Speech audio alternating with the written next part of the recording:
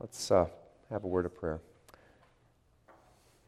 Gracious God, may the words of my mouth and the meditations of our hearts be acceptable unto you, our rock and our Redeemer. Amen. Title of my sermon is Who Made You Pope?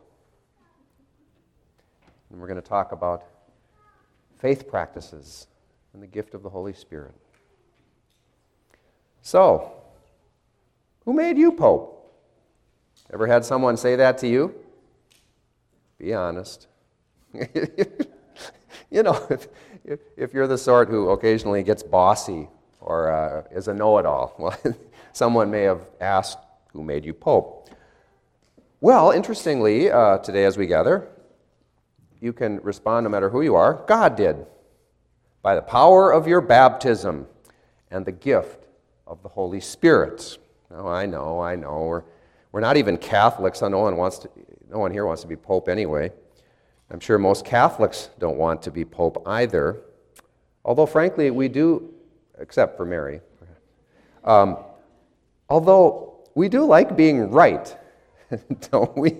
And maybe being in control, kind of Pope-like behaviors. Before Martin Luther was a Lutheran, he merely wanted to be a faithful Catholic. And Luther famously once wrote that every Christian parent is pastor, bishop, and pope in their own home, which meant they had, all of those parents, a sacred authority and calling to teach, lead, and shape faith in their families. Why? Simple. The Holy Spirit is at work in and through them. Not because any of them are so great or know a lot.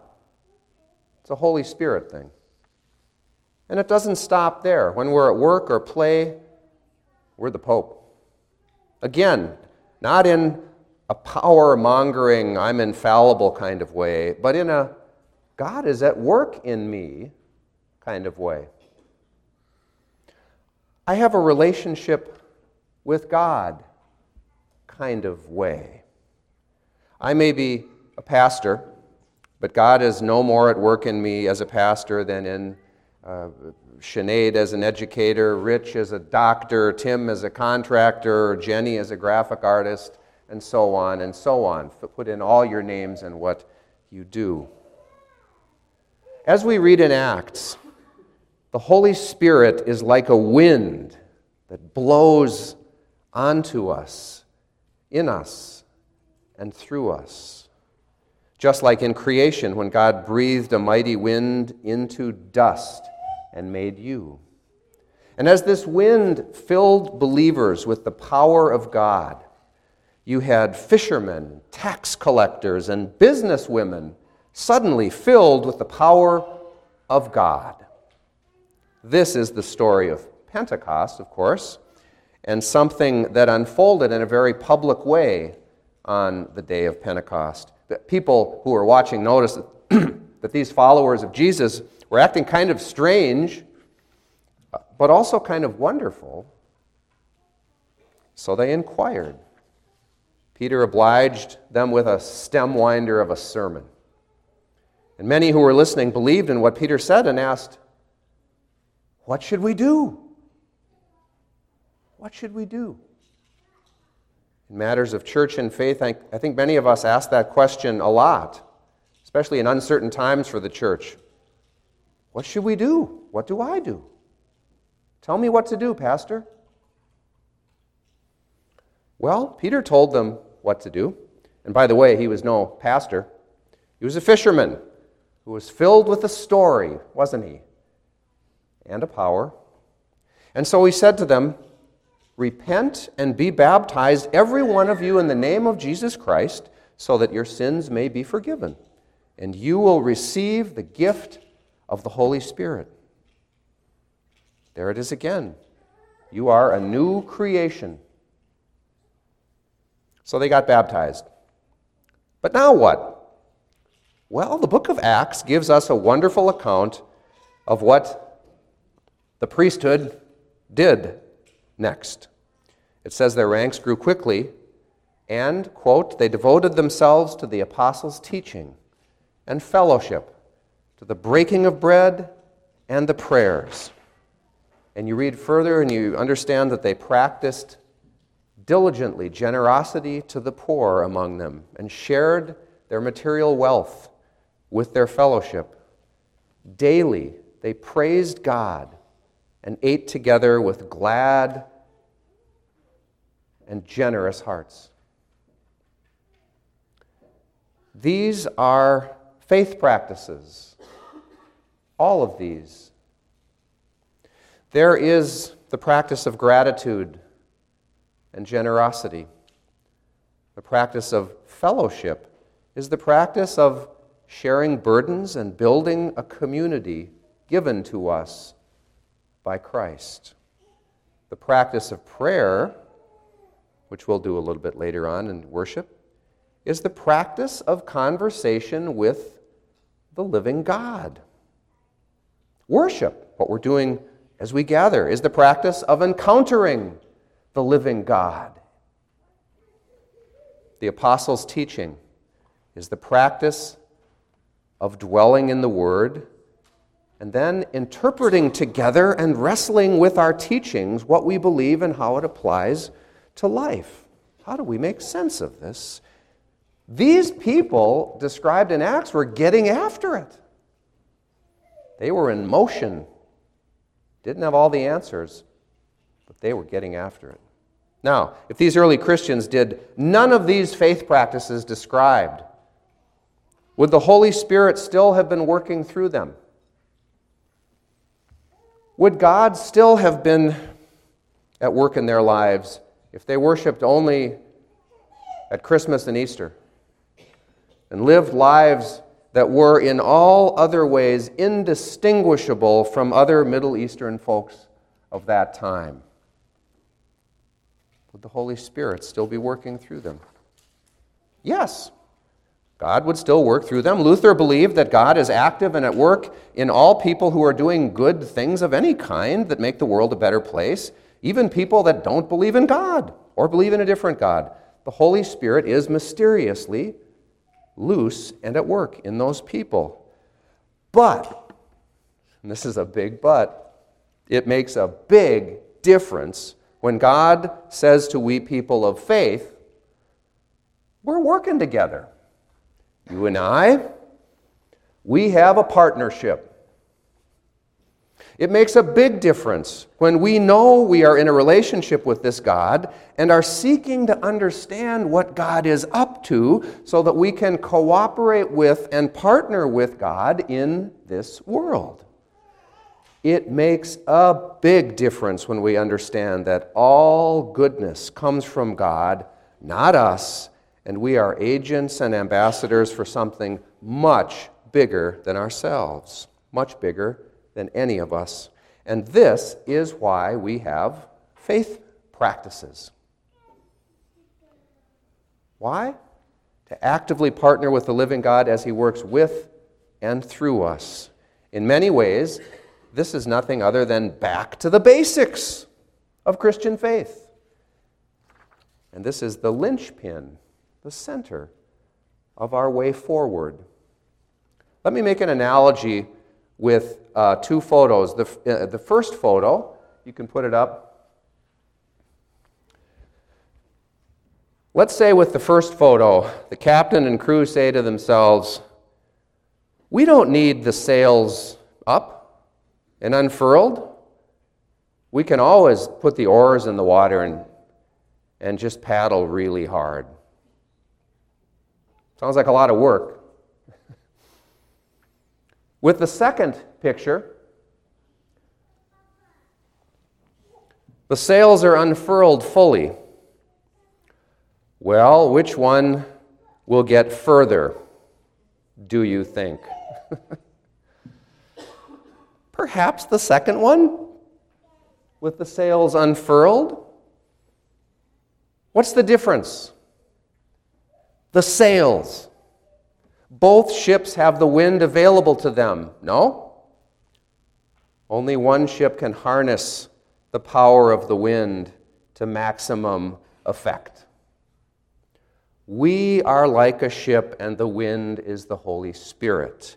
If faith for us is only an idea, a bunch of information, something we learn about, but not something we practice and do, we're like the first ship with no sails. Can the wind still push the ship? Well, sure, by pushing on the hull of the ship, but that's pretty inefficient. A ship where the sails never go up would tell us that the captain of that ship doesn't really understand how sailing a ship works, how the wind works. The captain, of course, understands that the wind is the power here, and we need to catch the wind. There's no mistaking where the power is coming from here, but we need to receive it, work with it. Do our churches today understand where our power comes from? We need to understand, we baptized believers, we popes, that we don't go to church. We are the church, wherever we are, or there is no church. The key to our strategic plan is faith practices. And faith practices are sails that we put up to harness the power of the Holy Spirit. Faith practices are about being the church, not going to church. And you can do them anytime, anywhere. And what that means for us is truly exciting the more we do that. Church Innovations Institute has conducted research over the last 25 years where they ask people in churches from many different denominations all over the country about their faith life. What is it like? What is your experience? Okay, this is really important stuff because this provides our world, our context. The vast majority, over 90% of those interviewed, and these are church people, describe their faith experience in life on a daily basis with no reference to God as a presence that is at work in their life or world, as the subject of a verb. And this is trending in the wrong direction, by the way. It's called sailing without the sails unfurled. Observers have called this functional atheism. People who believe the idea of God and Jesus in some way, but not their active presence. These are good people who do good things. Don't get me wrong, they're active church people too. They go to church. The truth is, our culture, our world is gradually becoming more and more suspicious of God talk and religion. We can all cite examples where people who are overzealous and overly religious have caused trouble, and it made us angry. And rightfully so. No matter where you go, whether you're in the church or outside of the church, there's plenty of messed up people who don't understand how to use power and know how to love people. The important thing, according to our culture, partly because of that reaction, is doing good things or creating a social club to belong to. And that is what many churches are these days, a social club that tries to do good things. But that doesn't begin to tell the story of who we are. Our story is a God thing, about wind and sails, about a God who sent his Son, who died and rose again and is loose among us by the power of the Holy Spirit.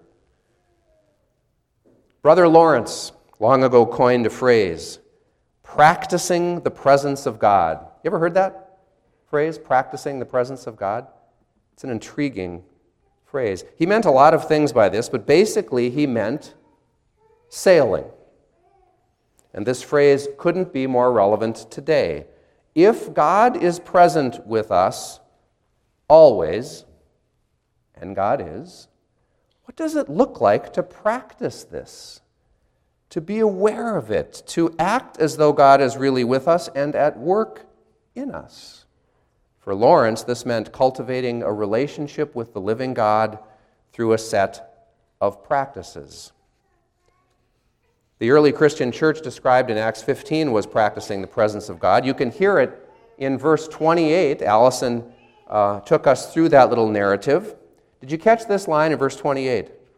For it seemed good to the Holy Spirit and to us.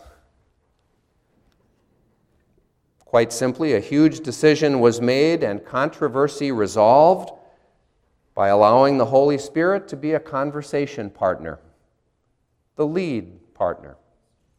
It's a practice called discernment. Like the people of Pentecost, you may be asking, what do we do now? Well, don't wait for me to plug you into my master plan. I don't have one, nor should I. I do know this, though. It's time for all of us to recommit to learning how to put up our sails together and practice the presence of God, for the Holy Spirit has been given to each of us. And then get ready, because the thing about the wind is, it has a way of taking ships somewhere. It'll take you somewhere. You don't just stay where you are. God has big plans for you and me and us. Amen.